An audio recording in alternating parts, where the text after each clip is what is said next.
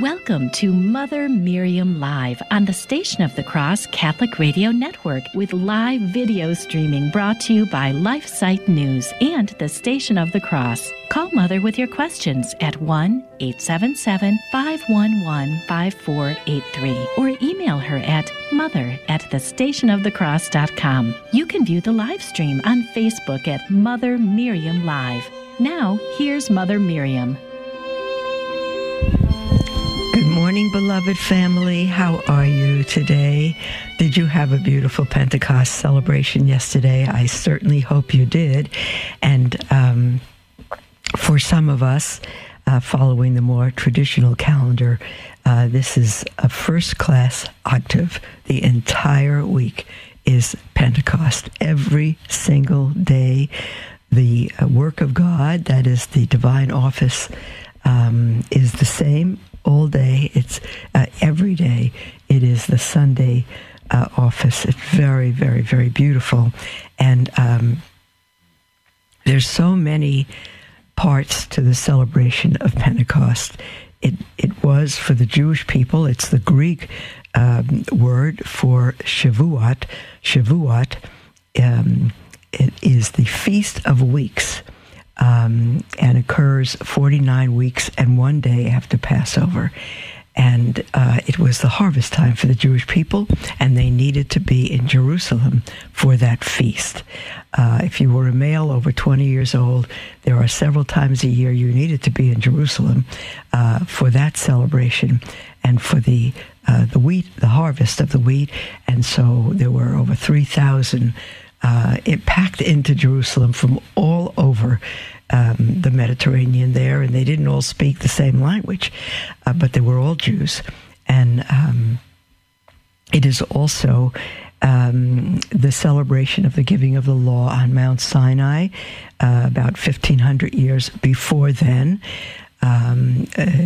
We used to celebrate growing up Simchas Torah, Torah, the law, Simchas, rejoicing over the law given to Moses, to Israel through Moses on Mount Sinai, was considered the birthday of Judaism. And so that too was part of the celebration in Jerusalem in the Feast of Shavuot, or Pentecost in Greek. The Jewish Feast of Pentecost was also rejoicing over the law, over the Torah that God gave to Israel, and considered, as I say, the birthday of Judaism.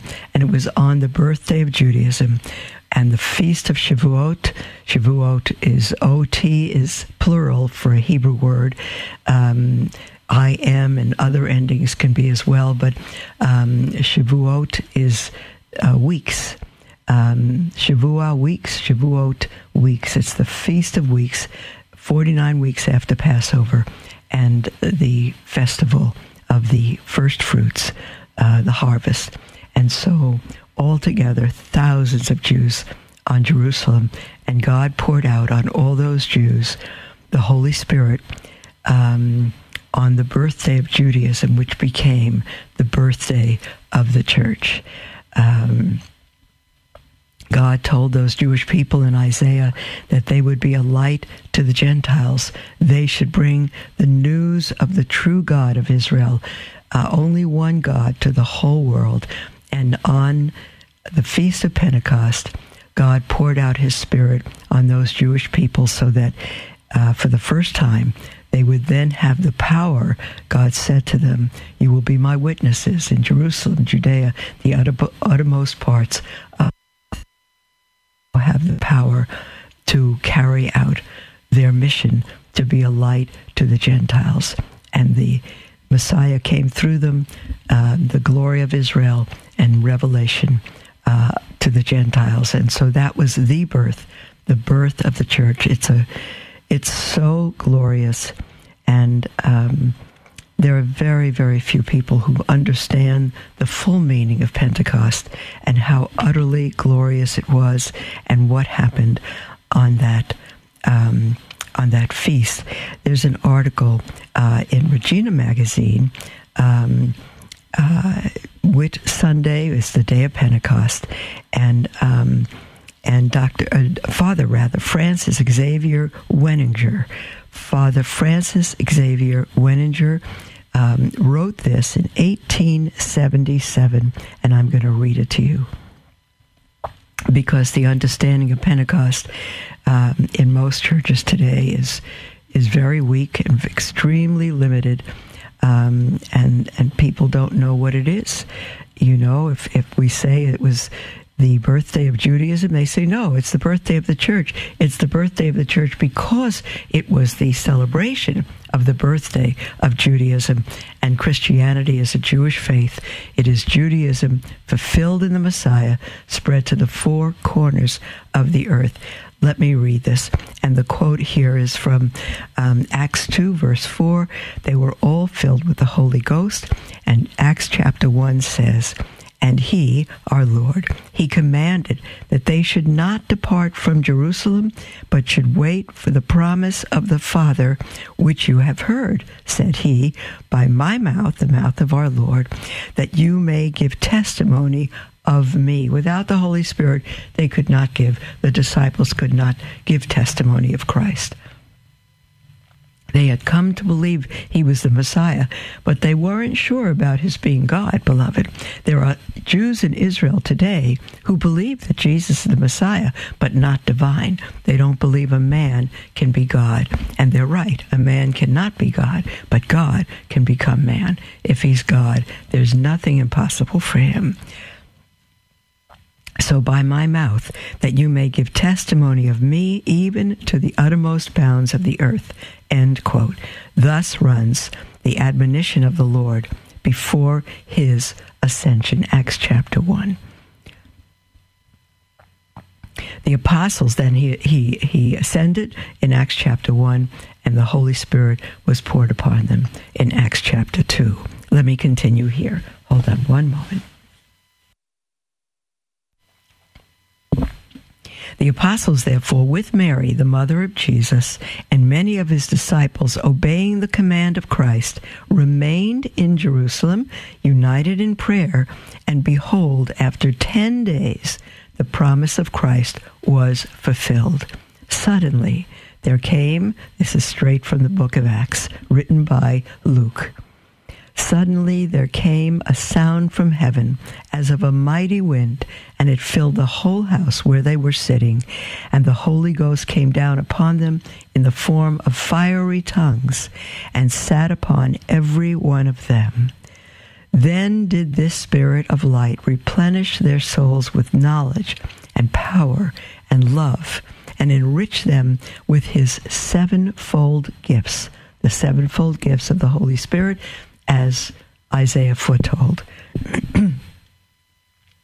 St. Paul says of himself that the same Lord who decreed that there should be light caused the light of knowledge in holy faith to irradiate his soul.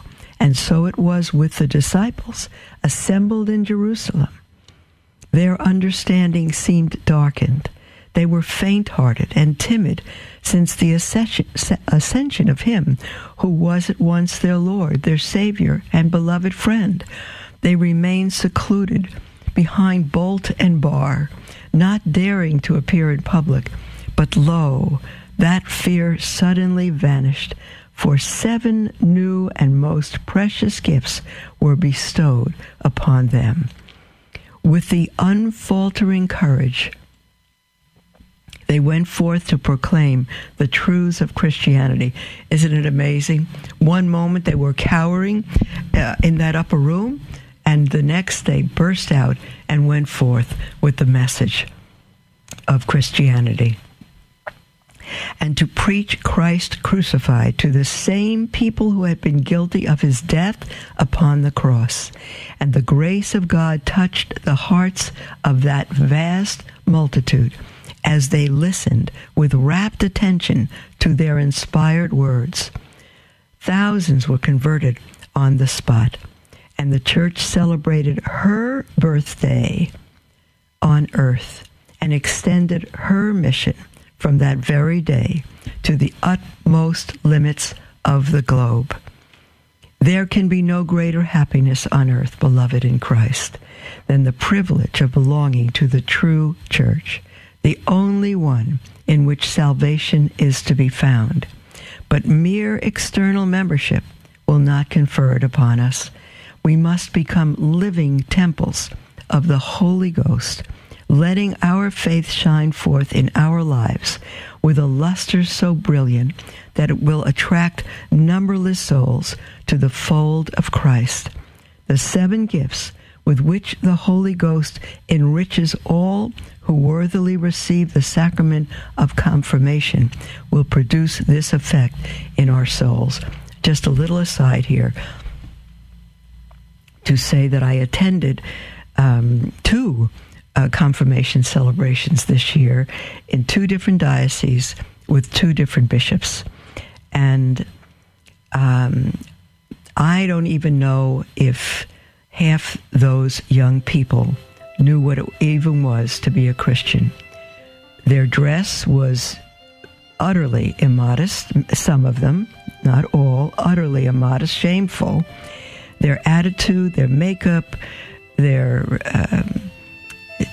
was a celebration that perhaps their parents wanted them to go through, and maybe they did for their friends, but did they know the faith? They did not. They did not.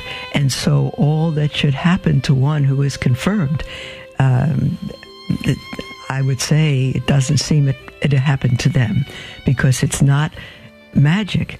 It's the gift of God.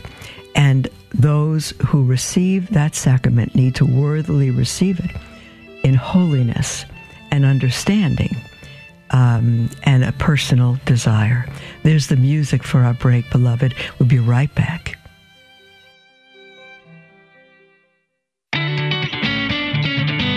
Praise be to Jesus.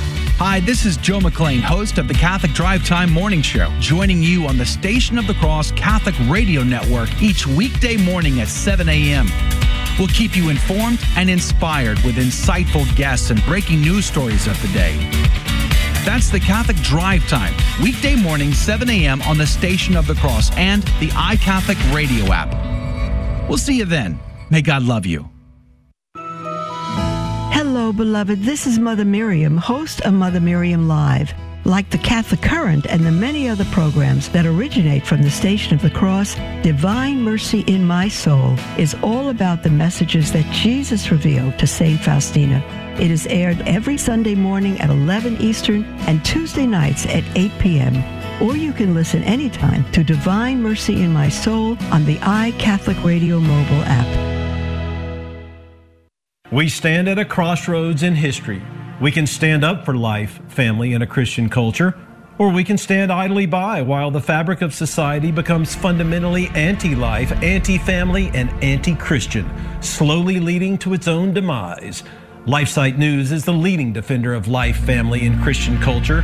Through our news reporting, we seek to educate readers with information and zeal they need to fight the most crucial battles of our day. And we need your help to continue that mission.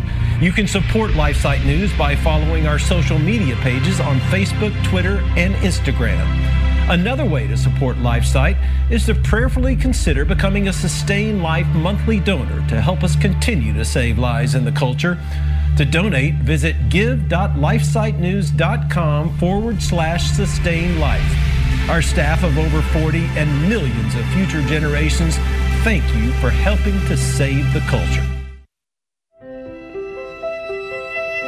Welcome to Mother Miriam Live on the Station of the Cross Catholic Radio Network with live video streaming brought to you by LifeSite News and the Station of the Cross. Call Mother with your questions at 1-877-511-5483 or email her at mother@thestationofthecross.com. Welcome back, beloved family, to Mother Miriam Live. I'm thrilled to be with you. This entire week is a first-class octave of the Feast of Pentecost, the birthday of the Church, and the fulfillment of all that God promised to the nation of Israel, that they would receive the Holy Spirit and the mission they were given to be a light to the Gentiles, to the nations of the world, would be fulfilled as they were filled with the Holy Spirit. So they left the upper room where they huddled in fear for 9 days, and they went out. And I'm reading an article from Father Francis Xavier Weninger from 1877. Beautiful, beautiful article. And he says, with unfaltering courage, they, the disciples, went forth to proclaim the truths of Christianity, which we need to do that, beloved. We can't huddle in our homes. We can't be afraid of anything, not people, not COVID, not discrimination, nothing. With unfaltering courage, they went forth to proclaim the truths of Christianity and to preach Christ crucified to the same people who had been guilty of his death upon the cross. Who was guilty of Christ's death? The Jews, the Romans. I am. That's who. We all are. Did the Romans put the nails in him? Yes. Did the Jews yell, crucify him? Yes. Did anyone take his life? No. Jesus said, no one takes my life. I lay it down by myself. He came to die. Are the Jews responsible? Yes. Are the Gentiles, the Romans, responsible? Yes. God alone knows the degree of responsibility and accountability of each one. But it was he, the Savior, the God of Abraham, Isaac, Jacob, who became flesh through the Virgin Mary and died on the cross for our sins, the sacrificial lamb. Pentecost occurred 49 days and 1 after the Passover, and Pentecost occurs 49 days plus 1 after the crucifixion of the true Passover lamb, our Lord Jesus Christ, the Messiah, the Savior of the world.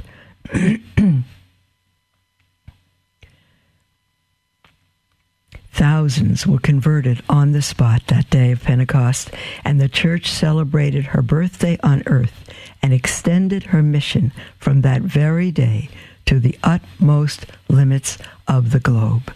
There can be no greater happiness on earth, beloved in Christ, I'm reading the article now, than the privilege of belonging to the true church, the only one in which salvation is to be found. But mere external membership will not confer it upon us.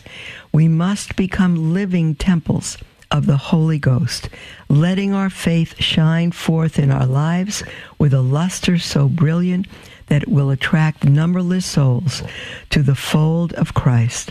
The 7 gifts with which the Holy Ghost enriches all who worthily receive the sacrament of confirmation will produce this effect in our souls. And if you were confirmed this past Easter or any time before then or subsequent to it, and your life didn't change, and you don't even know that you were filled with the 7 gifts of the Holy Spirit and the very life of the Holy Spirit, the very Trinity lives in you, then you were not prepared for confirmation, and you did not receive the gifts. You may have gone through the motions of confirmation. You may have gone through confirmation because your parents insisted on it. Sometimes I get calls from parents who say, my child is in confirmation class. He's 14 or whatever the age, and he doesn't want to go. He doesn't want to be confirmed. What should I do? I said, let him go. Don't ever force anyone to go through confirmation and be confirmed if they don't want to. If they don't believe it, you're teaching them that Catholicism is a hypocritical outward religion where people have to deny their conscience and lie to God to say, yes, I believe this when I don't. It's one of the worst things you could do, to ever force a child to go through confirmation. And if you're a young person who doesn't believe and you just go through confirmation because you want to be with your friends and have a nice ceremony, and don't you do that. Don't you make a mockery of God. If you don't believe, you be truthful. God knows your heart. And never violate your heart. Never, ever violate your conscience. If you don't believe, come to God in prayer and ask him for the gift of faith. Ask him to help you to believe, to show you and you say to him, I don't believe. I don't know how to believe. And I don't even want to believe. So, Lord, if you're true and you're there and all this is true, if you don't give me the desire to even want to know or believe, how will I ever have it? I'm dead inside. I don't know and I don't believe. Be truthful with God, beloved. Never be forced into anything against your conscience. Okay, let me continue with the article. We don't have too much time, and at the second break, we'll take all your calls and your emails and your text, beloved. The toll-free number is 1-877-511-5483 if you wish to call in ahead. And again, we'll take your calls in the order they come in, and after the next break, I'll continue with this article. Let us consider today in what essentially consists each one of these, the gifts of the Holy Spirit, and see in what manner they influence the uninterrupted duration of the kingdom of God in our souls. O Mary, obtain for us from the Holy Ghost the divine spouse. Beloved, the Holy Ghost is the spouse of the Blessed Virgin. He is the one who overshadowed her so that she conceived the very Son of God. O Mary, obtain for us from the Holy Ghost, thy divine spouse, the grace to retain in our hearts the influence of his sevenfold gifts. I speak in the most holy name of Jesus for the greater honor and glory of God. St. John says, Thus spoke Christ of the Holy Spirit, whom everyone that believes in him shall receive.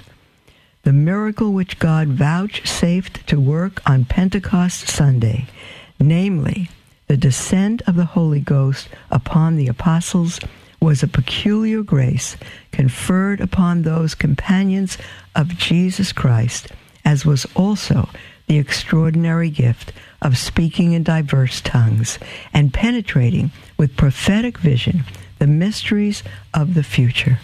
Yes, my brethren, he writes, these were gifts of the Holy Ghost, indeed, but reserved for the apostles alone, apart from those sevenfold gifts which that divine Spirit confers upon all who worthily receive the sacrament of confirmation. So now let me repeat that. These were gifts of the Holy Ghost indeed, listen, beloved, but reserved to the apostles alone, apart from those sevenfold gifts which that divine Spirit confers upon all who worthily receive the sacrament of confirmation. Through this Spirit of love, the apostles communicated them to all the faithful, to whom after their baptism they administered this sacrament, as the Acts of the Apostles certify. What are the effects of this sacrament, beloved? It strengthens us in our determination to belong to the kingdom of Christ. And I'm going to read this, and if you will confirm this year or any other, and these are not the fruits in your heart, in your own spirit, you need to question whether you truly believed, whether you were really confirmed in the Spirit. What you received that day was true, but the effect of the Spirit and the grace will not be effective in your life apart from your faith and apart from sin.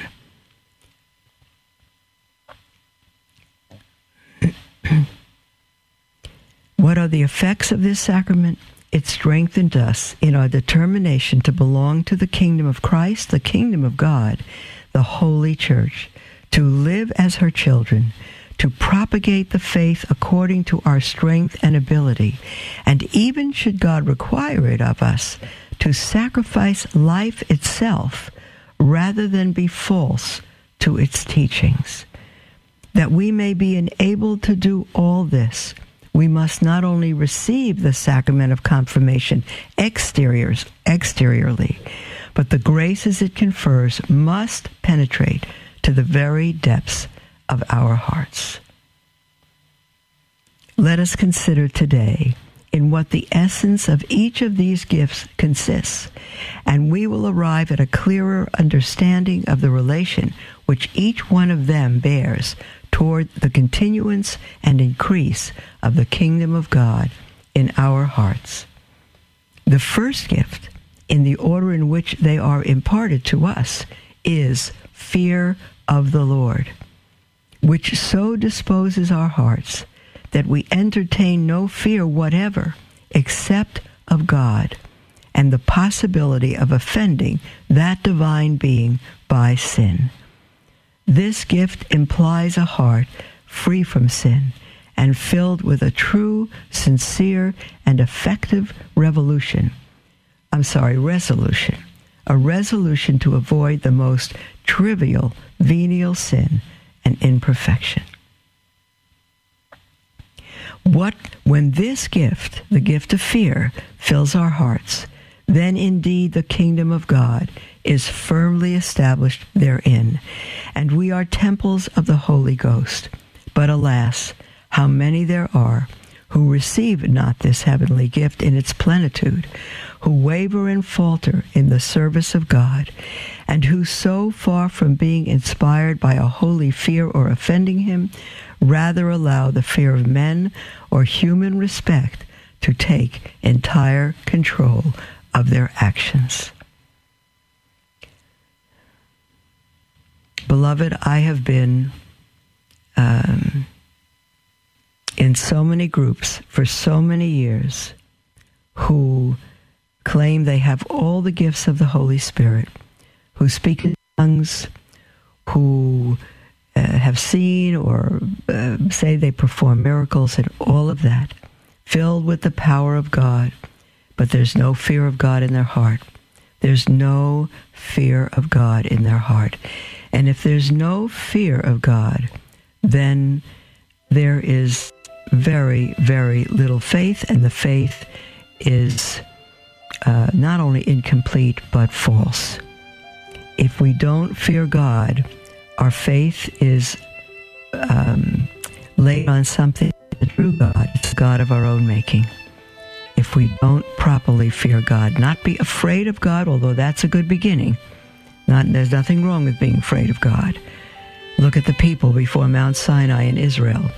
When he appeared to them just in thunder on the mountain, they shook for fear. They wouldn't dare come near the mountain. If they touched it, they would die. It's that God that we receive in the Holy Eucharist, beloved. There's only one God, and it's the Son of God, Christ himself, that appeared on Mount Sinai. There's the music for our break, beloved.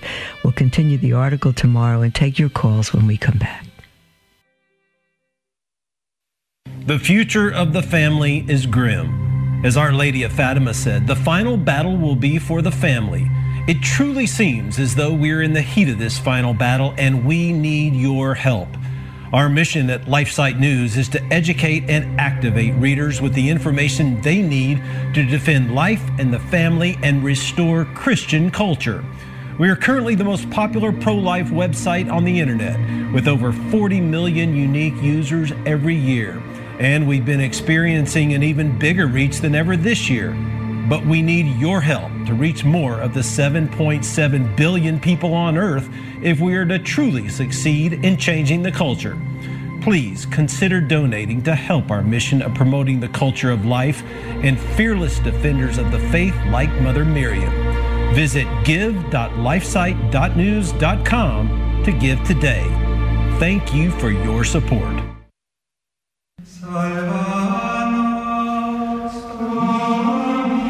Come to the St. Thomas More House of Prayer and discover the prayer that will change your life. The St. Thomas More House of Prayer is a Catholic retreat center dedicated to praying and promoting the Liturgy of the Hours, the prayer of the Church. The Liturgy of the Hours is prayed each day, starting with the Office of Readings at 5:30 a.m. and ending with night prayer at 8 o'clock p.m. So whether you're an individual or a group, schedule your visit today. Go to liturgyofthehours.org or call 814-676-1910. That's 814-676-1910.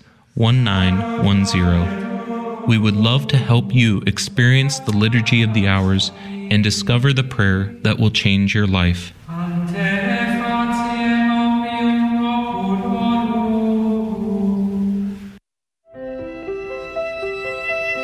Welcome to Mother Miriam Live on the Station of the Cross Catholic Radio Network with live video streaming brought to you by LifeSite News and the Station of the Cross. Call Mother with your questions at 1-877-511-5483 or email her at mother@thestationofthecross.com. Welcome back, beloved, to Mother Miriam Live. This is our half hour together. It's my favorite time. I love to receive your calls and your texts and your emails. We do our best to help you with answers or to give you references where you can get them. Our toll-free number, 1-877-511-5483, or email at mother@thestationofthecross.com. We have a call from Gordon in Iowa. Hello, Gordon. Hello, Mother Miriam. Thank you for taking my call. Well, thank you for patiently waiting, you good soul. Well, I just wanted to bring up the fact that it is of extreme, paramount, and unequaled importance that enough Catholics perform the 5 First Saturdays devotion, which starts this June 5th.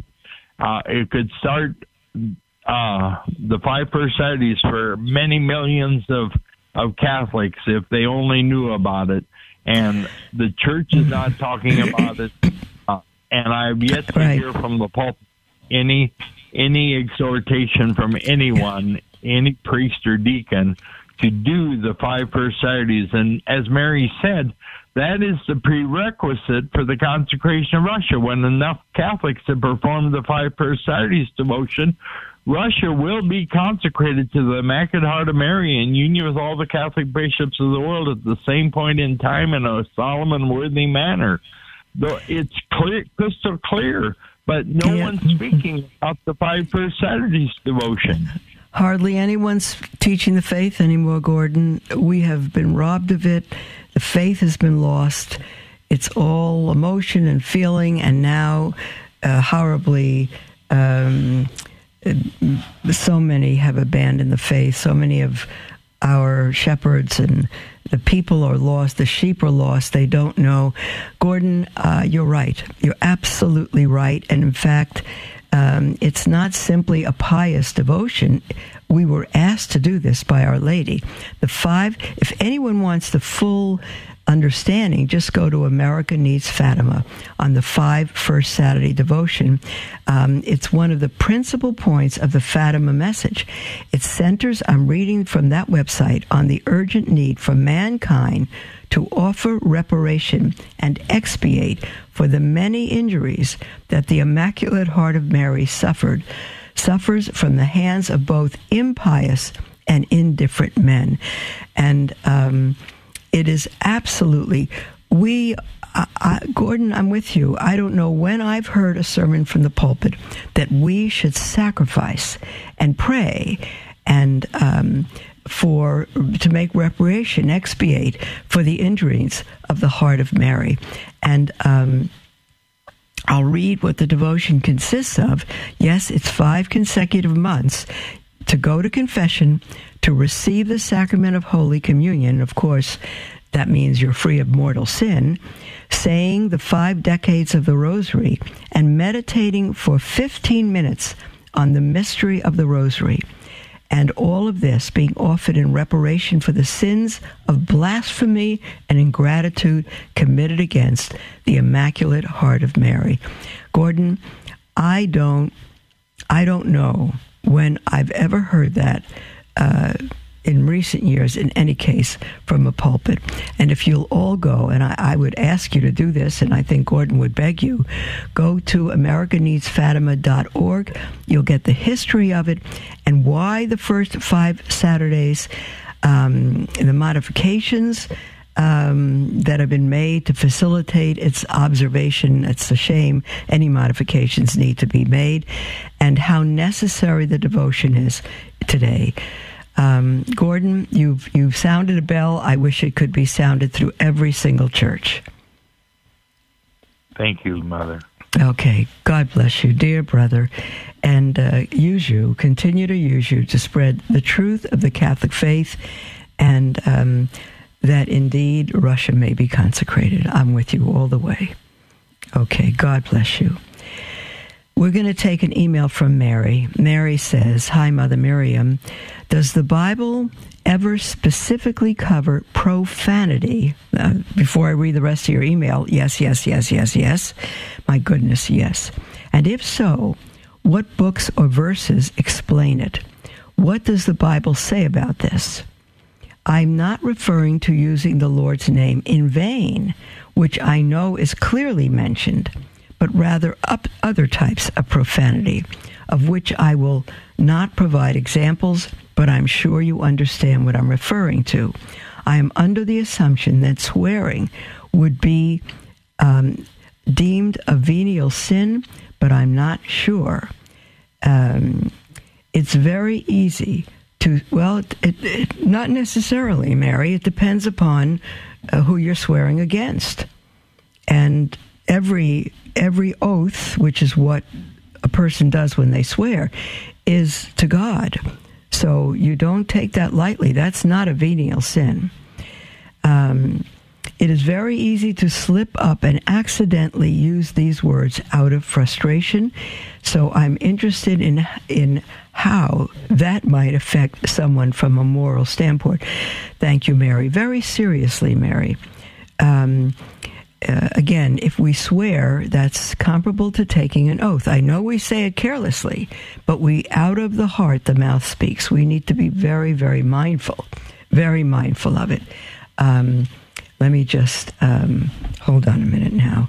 There are many verses that speak of profanity in Scripture, Old Testament and New, many. Let me just give you this definition of profanity. It says, as a noun, it's blasphemous or obscene language. So to blaspheme is to blaspheme God. And so, yes, it's a mortal sin. Absolutely. An outburst of profanities. Synonyms would be to take an oath, it's a swear word, expletive, curse, obscenity, 4-letter word, it says, dirty word, there's imprecation, blasphemy, swearing, foul language, bad language, cursing, cuss. Let me just see. But it's an oath. It's irreverent or irreligious behavior. It goes on to give synonyms: idolatry, sacrilege, irreligiousness, ungodliness, impiety, unholiness, profaneness, blasphemy, and irreverence. Certainly disrespect. So don't say it's a venial sin. It is not, because it is no matter what we're doing, we are swearing an oath against God. That is what we're doing, Mary. It's very serious. So when you carelessly do it out of frustration, on the spot, go down on your knees on the spot and say, Lord, please forgive me. Down on your knees on the spot and say, Lord, forgive me. And when you go to confession, include that. It's very important. Our Lord said, out of the heart, the mouth speaks. And if you will go to a wonderful site, it's called the Bible Gateway, BibleGateway.com, one word, BibleGateway.com. And you'll bring up the site, and over on the top right are umpteen versions of Bibles. I have the New Revised Standard Version, Catholic Edition. That's what I recommend you click on. Just click on the down feature on the right, and just, it's alphabetical order, go to New Revised Standard Version, Catholic Edition, and you'll bring that up. And then on the left, you can put in any subject or word or Bible verse you want to look up. I just typed in the word profane, and there are 82 times the Bible speaks of anything being profane. To profane the altar, I don't know how many are in the Old Testament, how many in the New, but 82 verses, if you want to look them up, Mary, and you will see. 82 verses. So it's not a light matter. And if you say that carelessly, then, or anybody, you said, I'm under the assumption that swearing would be deemed a venial sin. It is not, but I'm not sure. It is very easy to slip up and accidentally use these words out of frustration. I'll tell you, of course, it's easy for a heart that is not practiced in holiness. You would not hear one of the saints that you could think of speaking such language. It would not come out of their mouth out of frustration, because what they speak would come out of their heart. And if their heart is filled with holiness and cleansed, it will only speak what it says, what it feels. So if you speak those words often out of frustration, number one, know that swearing is serious. But secondly, go on a program of discipleship. Get a spiritual director. Read the scriptures. Fill your heart with all that is holy in thought, in language, and your speech will then be holy. Read the entire Bible through. God says to the Jewish people in the Old Testament, the Hebrews, you shall be holy, as I, the Lord, your God, am holy. And Peter, our first pope, said the same and repeated that, quoted it from the Old Testament in his letters. You shall be holy from God, as I, the Lord, your God, am holy. Nothing unholy should come out of your mouth. Let me just see. We have a text from Earl, and Earl says, hold on, Dear Mother Miriam, I love your show and have learned a lot from watching you. As a Catholic, I have been severely lacking, and I am currently working on correcting that through Bible study and your wonderful program. Blessed be God, Earl. Blessed be God. Let me just interrupt your email to say, wherever we are, don't ever get discouraged, because if you do, that's not from God, it's from Satan. Not even from your flesh. It's the devil. It's the devil's tool. Don't get discouraged. The issue is not where we're at the moment. The issue is where we're going, how we're striving toward holiness and love and faith in God. He says, as a Catholic, I now know full well that lying is a mortal sin. No way around it. But I do it anyway. And yes, I know there is no such thing as a white lie, or, as I heard one person say, a gray lie. I'm well aware that if I do not stop, my soul is in peril. So I don't have any excuses. But I do have two aunts, and one is constantly making the other one late for doctor's appointments. I once recommended leaving the sister behind, as I could take her to the appointment. But there's a problem with this. She's severely disabled and needs her sister's help getting into the doctor's appointment. She is an old-fashioned lady who would be mortified to have a man accompany her in the exam room, which I did not realize the other sister was having to do. I just thought she had to accompany her into the office. Otherwise, I would never have embarrassed her by asking. Before watching your program, I used to tell them both that the appointment was a half hour earlier than it really was, so that even if the other sister made us late, we'd still make it on time. Okay, I'm not done with your email, dear one, but there's the music for our break. So we'll continue with your email right after the break. And if anyone wishes to call in as well, toll free 1-877-511-5483 or email at mother@thestationofthecross.com. We'll be right back.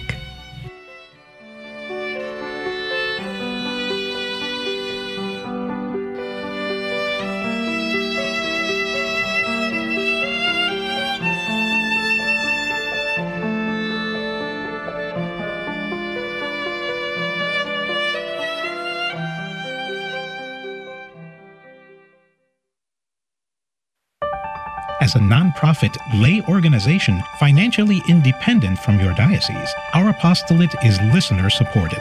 The Station of the Cross thanks our supporters who have enabled us to broadcast Catholic programs for more than 20 years. Through your generosity, we are able to inspire countless listeners with the gospel message and help lead them to a parish to be spiritually nourished by the sacraments. Thank you for your continued support, and may God bless you and your family. The Station of the Cross appreciates the generosity of our supporters. We are committed to keeping our donors' accounts up to date. If there have been changes made to your payment information, please call us so that we can update your account. 1-877-888-6279, extension 104. Or update your information online at thestationofthecross.com. Thank you for your generous support of Catholic Radio. Love learning more about the Church, but confused or disheartened by the struggles we are facing today? Follow LifeSite News Catholic on Facebook, Twitter, or sign up for LifeSite Catholic emails and stay up to date on the constant stream of news about the Catholic Church. Our Church is in a time of crisis, and we as laity have a responsibility and a duty to educate ourselves and stay true to the faith. LifeSite News Catholic is dedicated to keeping the laity informed and educated. To follow us, go to Facebook or Twitter and search LifeSite News Catholic. As Mother Miriam always says, we must live as if it were true. Dominus et vobiscum, et cum signo benedicamus et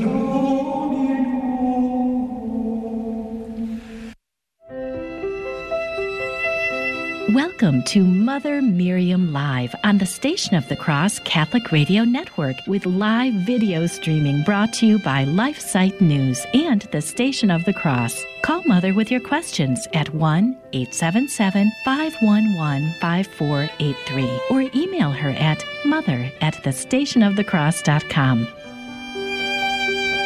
Welcome back, beloved Mother Miriam Live. This is our last segment. And again, you're welcome to call in with anything on your heart if you wish. Toll free 1-877-511-5483. We are right in the middle of an email from Earl, who says that he's learning some things in his Catholic faith that he did not know before. And he now knows that lying is a mortal sin. No way around it. Earl, it's not necessarily lying a mortal sin. It's always a sin, and it's always grave. But to be mortal, one must know that lying is a grave sin.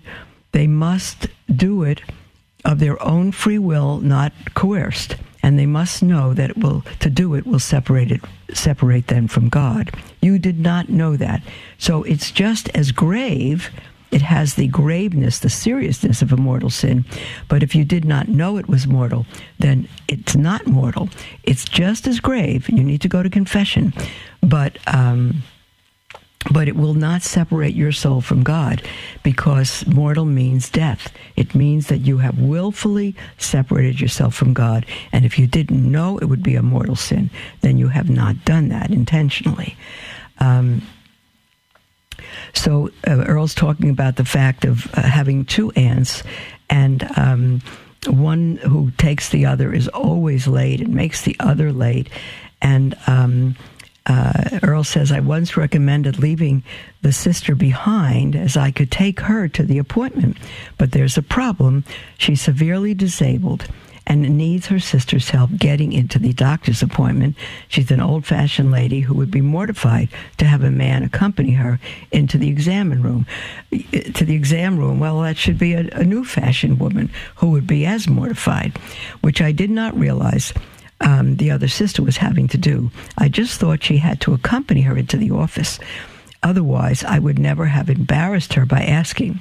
Before watching your program, I used to tell them both that the appointment was a half hour earlier than it really was, so that even if the other sister made it late, we'd still make it on time. I never really thought much about it and certainly never confessed it. But from watching your program, I realized I have been committing a mortal sin by lying. You have not.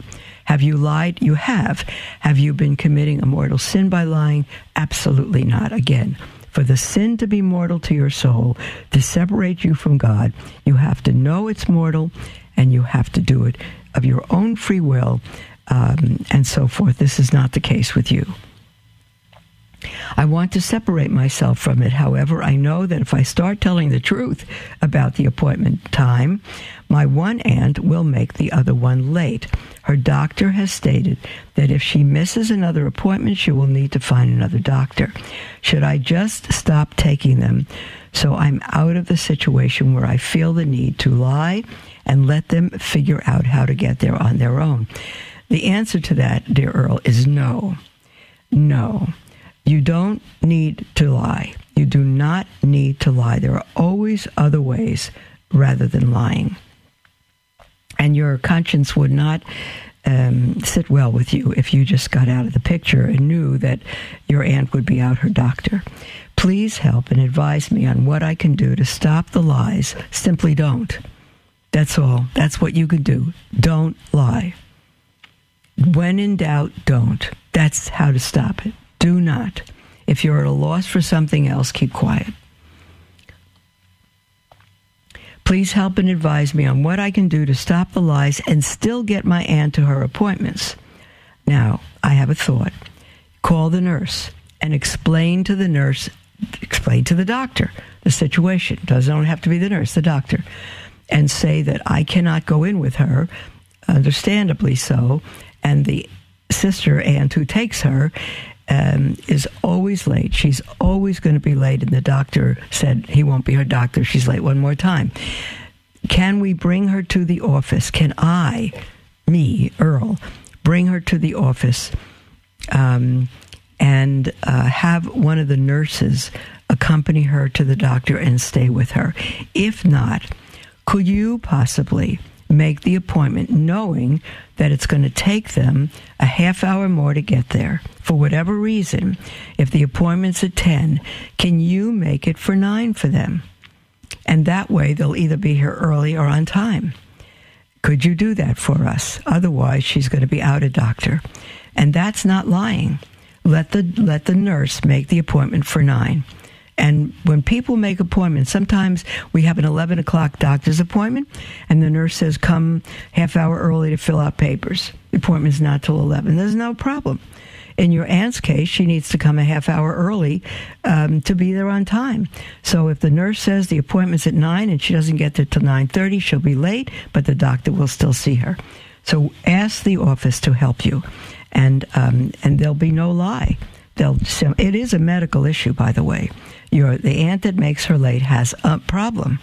And so there's no lying here. Just a little, how do I say, a little adjustment so that all things work out together. Earl says, I love God dearly and don't want to be separated from him for all eternity because of my penchant for lying. Don't ever lie again, Earl. Don't ever lie again. There's never a need to lie. There might be a need to lie. Earl says, sorry, this is so long, but you need to know all the circumstances so that you can properly advise me. God bless you, Mother. There are times to lie. The Hebrew women lied when Pharaoh's army came to kill the babies, to kill pregnant women and all of that. And because they're, not handmaids, birth moms, or not birth moms, it was the handmaids, it was the, I can't think of the word, every woman in the world knows the word, who helped the Hebrew women bear their children. And the people got there and they wanted to slay the children, and the Hebrew women said these maids, I can't think of their name, said, Hebrew women are strong. They gave birth without us. No babies there to kill. So there are times to lie. It's not a white lie, it's a lie. But God honored those women. words on the tip of my tongue. God honored them for saving those children. He honored them, and all of history knows their story. So there are times to protect the life of someone that if I'm hiding someone, the Nazis, were coming and I was going to hide a Jew or somebody else, and they said, "Is anybody here?" I'd say, "No, I'm lying. Let God judge me for that." But those are times to save the life of people, to do justice, to do righteousness, that God accepts lying, because that sort of lie is at the cost of people's lives, including the people who have the lie. So, okay, Earl, dear one, be at peace. Call the office. Explain to the nurse and or the doctor the situation, and say, "I need your help. I don't want to continue lying. I can't bear it myself. Can you help me and make her appointments a half hour earlier? And that way, if she's late, she'll be on time. Can your office assist me in this?" And if not, maybe you could say to your aunt, they make a 9:30 appointment. You can say to your aunt, "We need to strive to be there at 9. Don't say the appointment's at 9. We need to be there at 9. So just say it, because that's true. You need to strive to be there at 9. So do what you can, Earl, without lying. It should not be on your conscience, dear one. And again, you have not committed mortal sin. Not at all. And in fact, I don't even think God would hold this lie against you, because you're doing it to make this aunt's life better, to take her to the doctor. I don't even think you're sinning. So God bless you all, and we'll speak with you tomorrow.